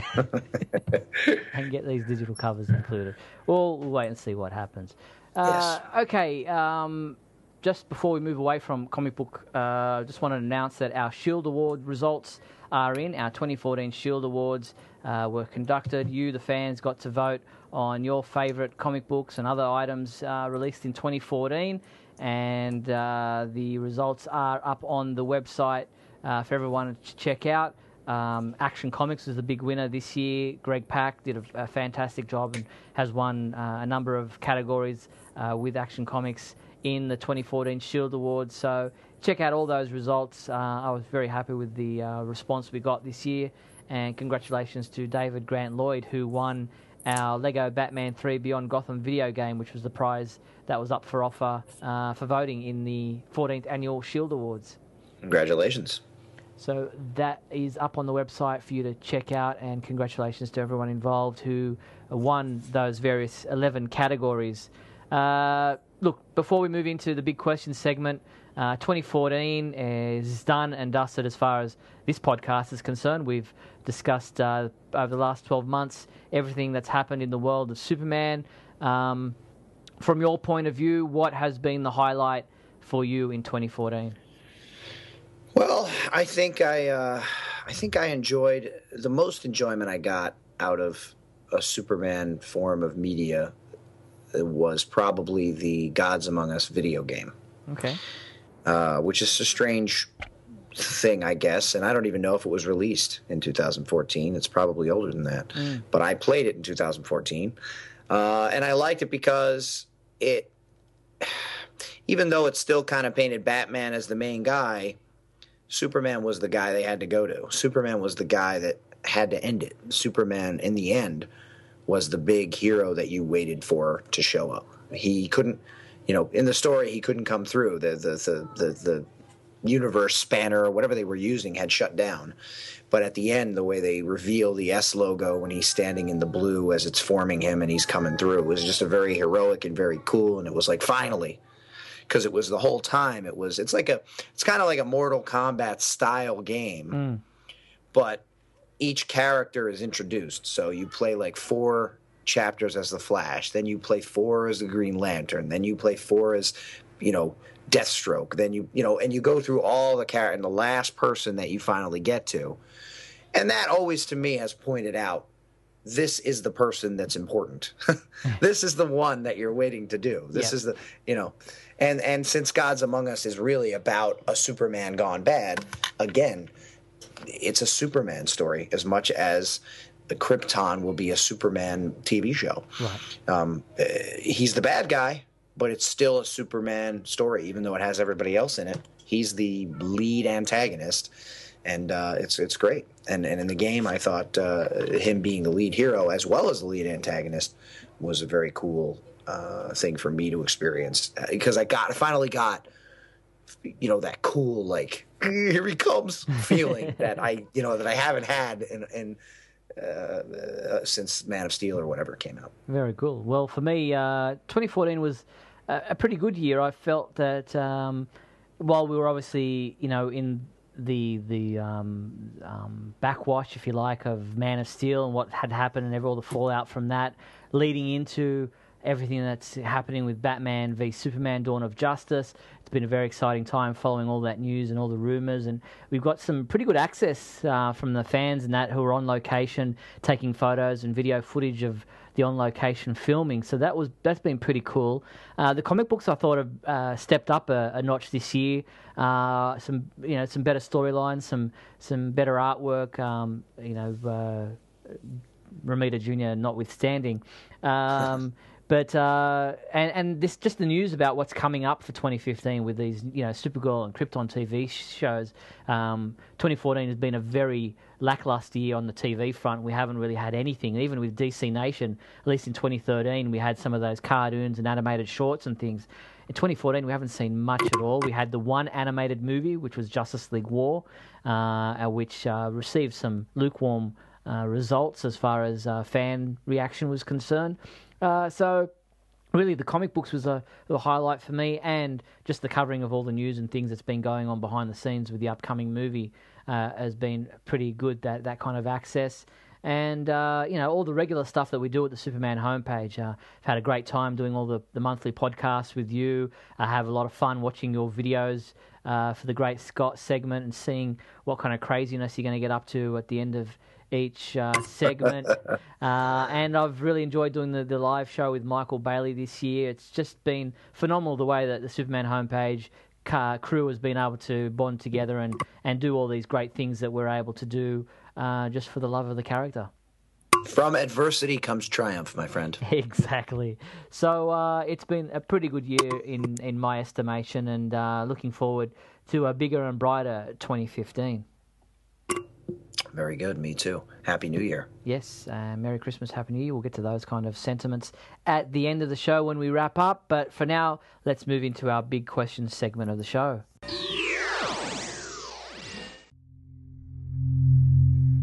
Let's start with the big question. Last month's big question was, what is your opinion on the role of Lois Lane and other supporting characters in fleshing out Superman Clark Kent's character? And Hector has our first response. He writes in, Lois Lane gives Superman hope that people need a hero to save them. Without Lois, Superman would probably give up. Ma and Pa Kent are the real heroes because without them we wouldn't have the man himself, Clark Kent, which led into Superman. What if Lionel Luthor found him instead and raised Lex and Clark? Together they would be unstoppable, ruling the world. Everything happens for a reason, and I'm glad the Kents found him first and raised him the right way. Very good. Thank you, Hector. Donovan Hunter writes in and he says, hey, Steve and Scotty, I think Lois Lane and all the supporting characters are important to the Superman Clark Kent mythos. I think the best incarnation was the Lois and Clark TV show. All the characters were a lot of fun. Did you guys enjoy that show as well? Steve and Scotty, thanks and keep up the awesome work. Well, thank you, Donovan. Yes, I did enjoy Lois and Clark, and I thought the fact that the Kents were still alive in that TV show and had a big hand in forming Clark's relationship with the world and becoming Superman, and he'd always go back to them for support and for some from their opinions on things. I thought that was a fantastic part of the show. Yes, it was dynamic in character. The main cast, not so much the villains, Lex Luthor notwithstanding, but everyone else was kind of goofy. The plots were kind of goofy. The effects were really bad. I loved it when it was on. I loved watching it. It's a little more difficult to watch now. Yeah, it's dated. But even at the time when I watched it, I would say, if I'm going to show this to anyone, like my dad, I would try to get him to watch, because he watched the pilot when it was on, and he called me, and I was at work. I was working at McDonald's at the time. That's how long ago it was. And he called me to say, it's going to be great. We'll watch it again with you, because he loved the feel of the pilot. And Sure. The pilot was so much different, and the show kind of changed after that. Although season 1 was still really good, and then it got really different. But I was excited by it. I liked it, and I said, if I'm going to show this to anyone, if I'm going to get my dad back into this, I'm just going to show him like the parts of the episodes that he needs to, like, just the relationship parts, just the parts that are about the mythos, just, not the master of the universe. I am, that was one of the villains who would sit at his desk playing with action figures. That kind of stuff I think you could skip, but I loved it. I loved the actors on it. I thought they were the best ever cast in all of the roles, the supporting roles and everything. And as Steve says, the having Ma and Pa Kent there, I was so disappointed in Man of Steel when they once again killed Jonathan Kent. I was so disappointed when they killed Jonathan in Smallville. I just wish they would stop doing that. I don't think it's necessary. It bothers me that all heroes have to, in the Flash series, they had to kill his mother, and I guess that's what happened in Jeff Johns' reimagining of The Flash, and that's what it is now. I just wish that everybody didn't have to come from traumatic, horrible backgrounds. I don't necessarily think... I mean, in general, Superman already comes from a planet that was destroyed, so everyone is dead. Do we need more people to be dead? Is it necessary? So it always bothers me when they do that, not to mention the way it was done in Man of Steel, but... it was great about Lois and Clark that they were still alive. Okay, who's our final one? Argent L wrote in, happy holidays, Steve and Scotty. Happy holidays, Argent L. Thank you for making the year enjoyable and for all your hard work keeping us up to date on super happenings. That's all Steve. He does all that keeping everybody up to date stuff. I just do this crazy zany attitude work, which, as I said, I'm highly paid for. You provide us a great sense of community and for being a great influence on my life. Thank you. Thank you. Yes, indeed. Because of you, Steve, I've bought and read Glenn Weldon and Larry Tye's books. Cool. Because of you, Scotty, I have a permanent crick in my neck from looking up in the sky. Very nice. Not having this website would be like Superman not having the Daily Planet. No Perry, no Lois, no Jimmy, no crypto, no fun. I want you guys to know your work brings such an added richness to my enjoyment of the comics, TV shows, and movies. Oh, thank you, Arjanil. That's very kind of you. Very nice email to receive, and we really appreciate those sentiments. It's a lot of fun for us as well. That's very nice. I'm a little teary right now. I'm doing, that thing that girls do when they wave their hands in front of their face because they know. Oh God! Yeah, and I'm seriously there. I'm feeling a little verklempt.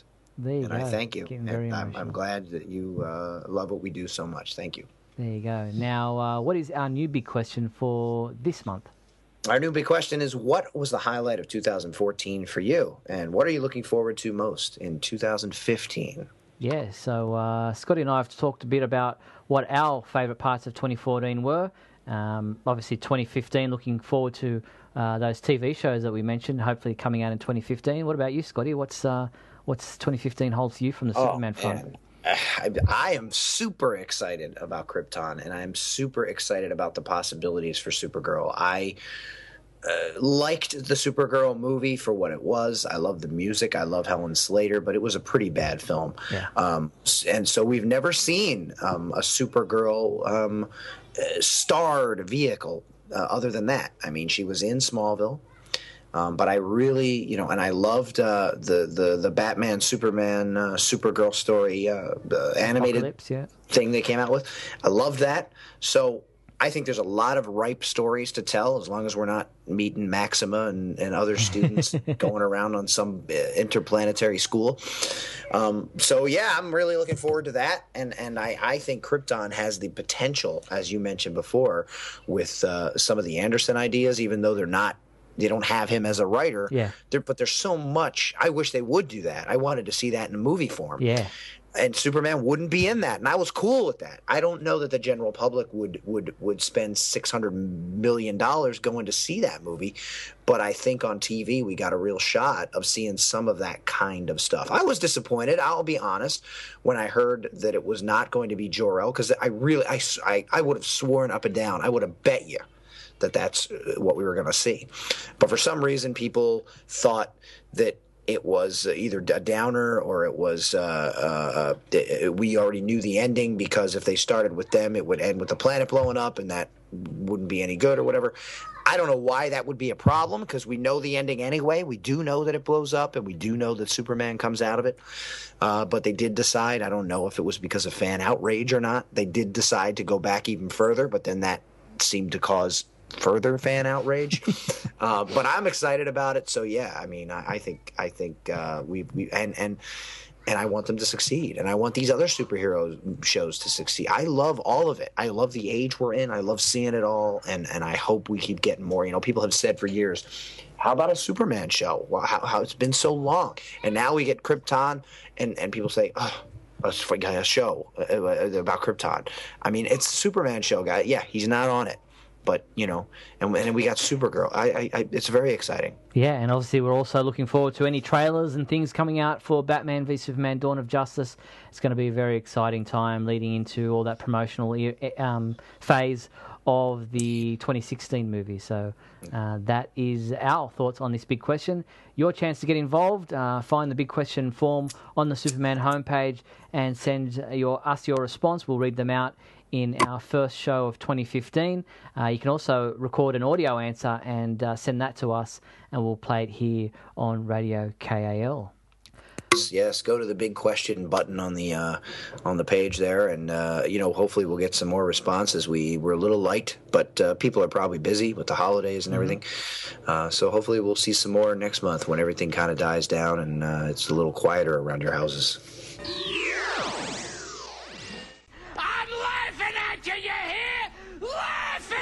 Superman comedy sketch time, and this month we have a Jerry Seinfeld sketch. Obviously, a lot of people know that Seinfeld is a massive Superman fan. Superman appeared in a lot of episodes of the hit Seinfeld TV series, and here he is in a stand-up comedy skit where he's talking about Halloween, which was not too far gone, and it's part of a CD or DVD titled I'm Telling You for the Last Time. It is available on DVD and CD from our online store, so check that out. But here he is talking about Halloween, and it involves a bit of a Superman discussion as well.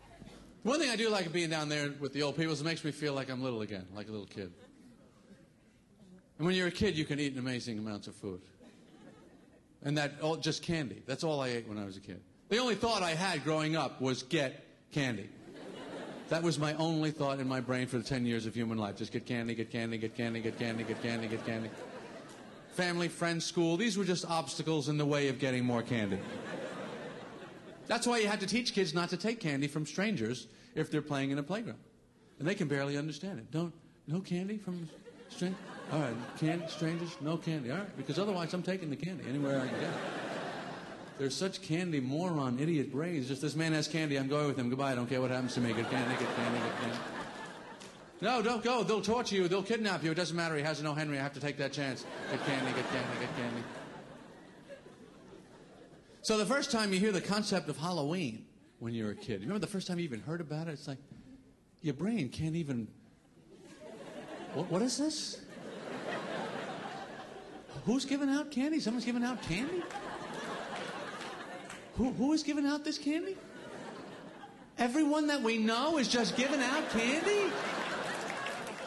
I got to be a part of this. Take me with you. I want to do it. I'll do anything that they want. I can wear that.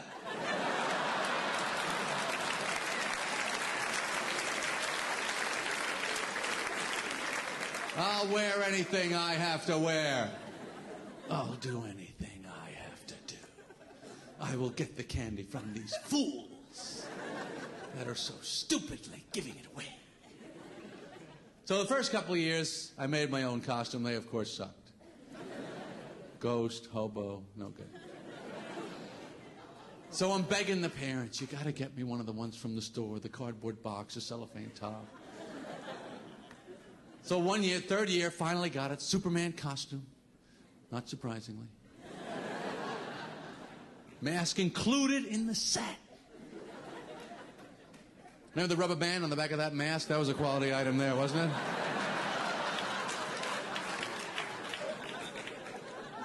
It was good for about 10 seconds before it snapped out of that cheap little staple they put it in there with. Thinnest gray rubber in the world. You go to your first house, trick or snap, it broke, I don't believe it. Wait up, I gotta fix it, you guys. Come on. Wait up. That's a good thing. Wait up. Kids don't want other kids to wait. They must wait up. But you wait up. Because when you're little, life is up. You're growing up. Everything is up. Wait up. Hold up. Shut up. Mom, I'll clean up. Let me stay up.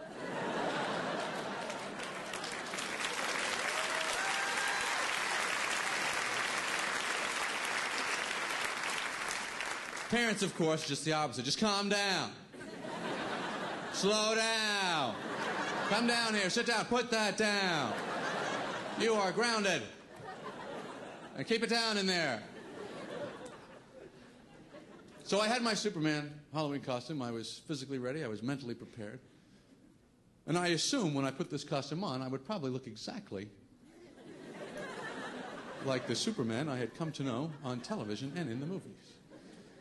Now, you remember these costumes. It's not exactly the super fit that you are hoping for. You look more like you're wearing Superman's pajamas is what you look like. It's all loose and flowing. Neckline kind of comes down to about there. You got that flimsy little ribbon string holding it together in the back. Plus, my mother makes me wear my winter coat over the costume anyway.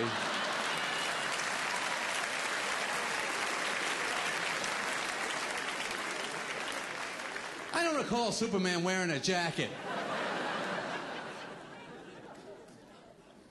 So you're going out there, you know, and the mask keeps breaking.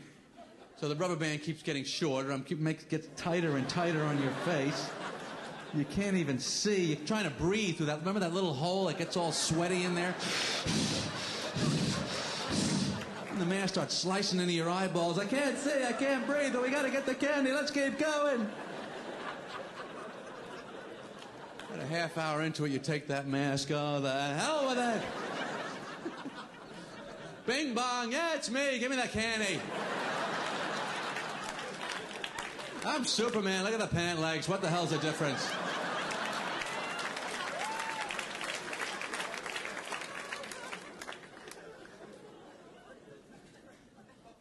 Remember those last few Halloweens? Getting a little too old for it. Just kind of going through the motions. Bing bong. Come on, lady. Let's go. Halloween, doorbells, candy. Let's pick up the pace. And you come to the door, they always ask you those same stupid questions. What are you supposed to be? I'm supposed to be done by now. You want to move it along with the Three Musketeers? I got 18 houses on this block alone. You just hit the bag, we hit the road. That's the routine. Let's just pick it up. Sometimes they give you that little white bag twisted on the top. You know that's going to be some crap candy. It's got to have those official Halloween markings on it. Hold it, lady. Wait a second. What is this? The orange marshmallow shaped like a big peanut? Do me a favor. You keep that one. Yeah, we got all the door stops we need already. Thank you very much. We're going for name candy only this year.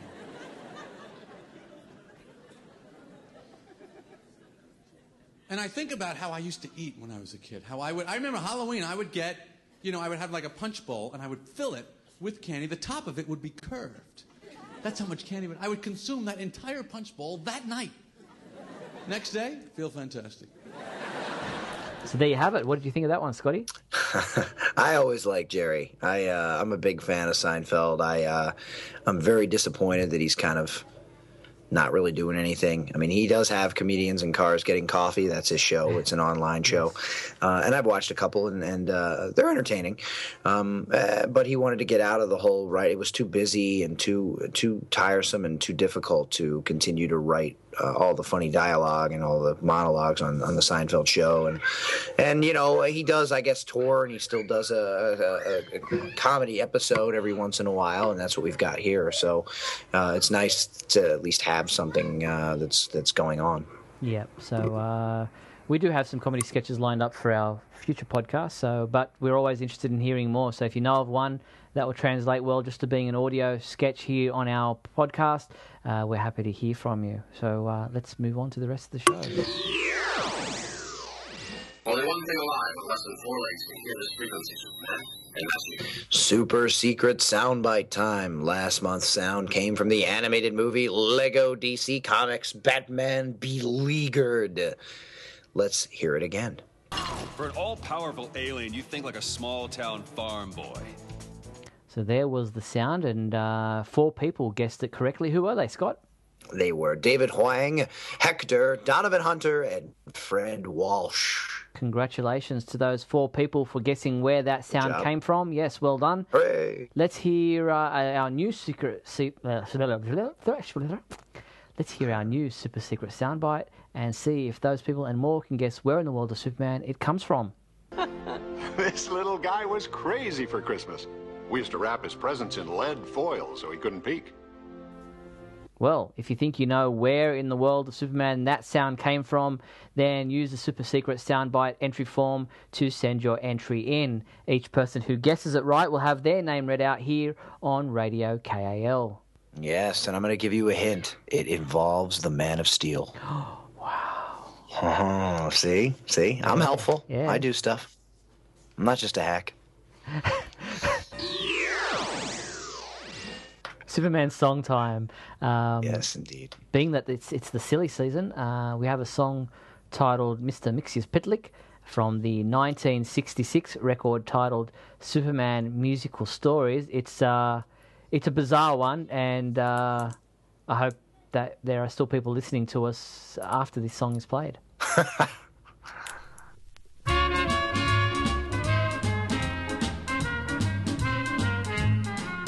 He's a kooky little character from outer space, funny little man with a funny face, spreading pandemonium all over the place. The man from the 5th dimension, Mr. McZickerfuck.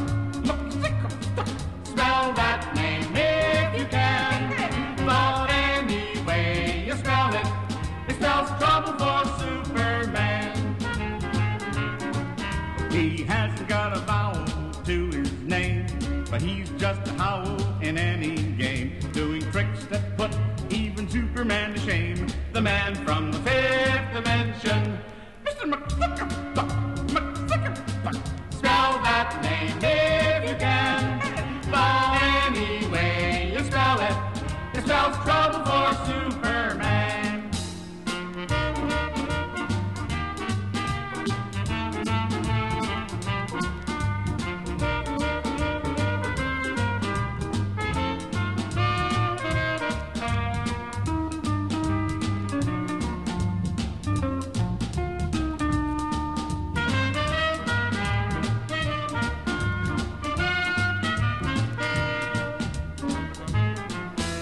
Create a kangaroo or a big brown bear, makes a wish and fishes it right out of the air. He'll have you eat a hamburger that isn't there. The man from the 5th dimension, Mr. McZickerfuck. Spell that name if you can, but any way you spell it, it spells trouble for Superman. But Superman fooled our little friend one day, made him read his name backwards the one way they say, to send him back home beyond the Milky Way, back home to the 5th dimension. Spell that name if you can, but any way you spell it, it spells trouble for Superman. So there you have it. That is the song Mr. Mxyzptlk. I think that actually in the title of the album, the song doesn't actually have the Z or the Z in Mxyzptlk, so it's pronounced slightly different in the song. But there you have it from 1966. And of course, sung by the famous Gilbert Gottfried. No, but could have been. But you can download the complete album from our website. So check it out, Superman Musical Stories. Just do a search for it, or if you're listening to a particular version of this podcast, the link will be there for you to click on. So Superman Musical Stories. I feel like that when they cast Gilbert Gottfried, they said, who's the most annoying Superman villain? And they said, well, Mr. M. Let's not say his name because no one knows how to pronounce it. And then they said, who's the most kind of obnoxious, loud, annoying, but still entertaining comedian? And then they cast Gilbert Gottfried, and it was perfect. It was like a perfect. match made in heaven. That is our show. It's a lengthy one today, but that's the end of the year show, so we're only too happy to give you something extra to listen to over the holidays.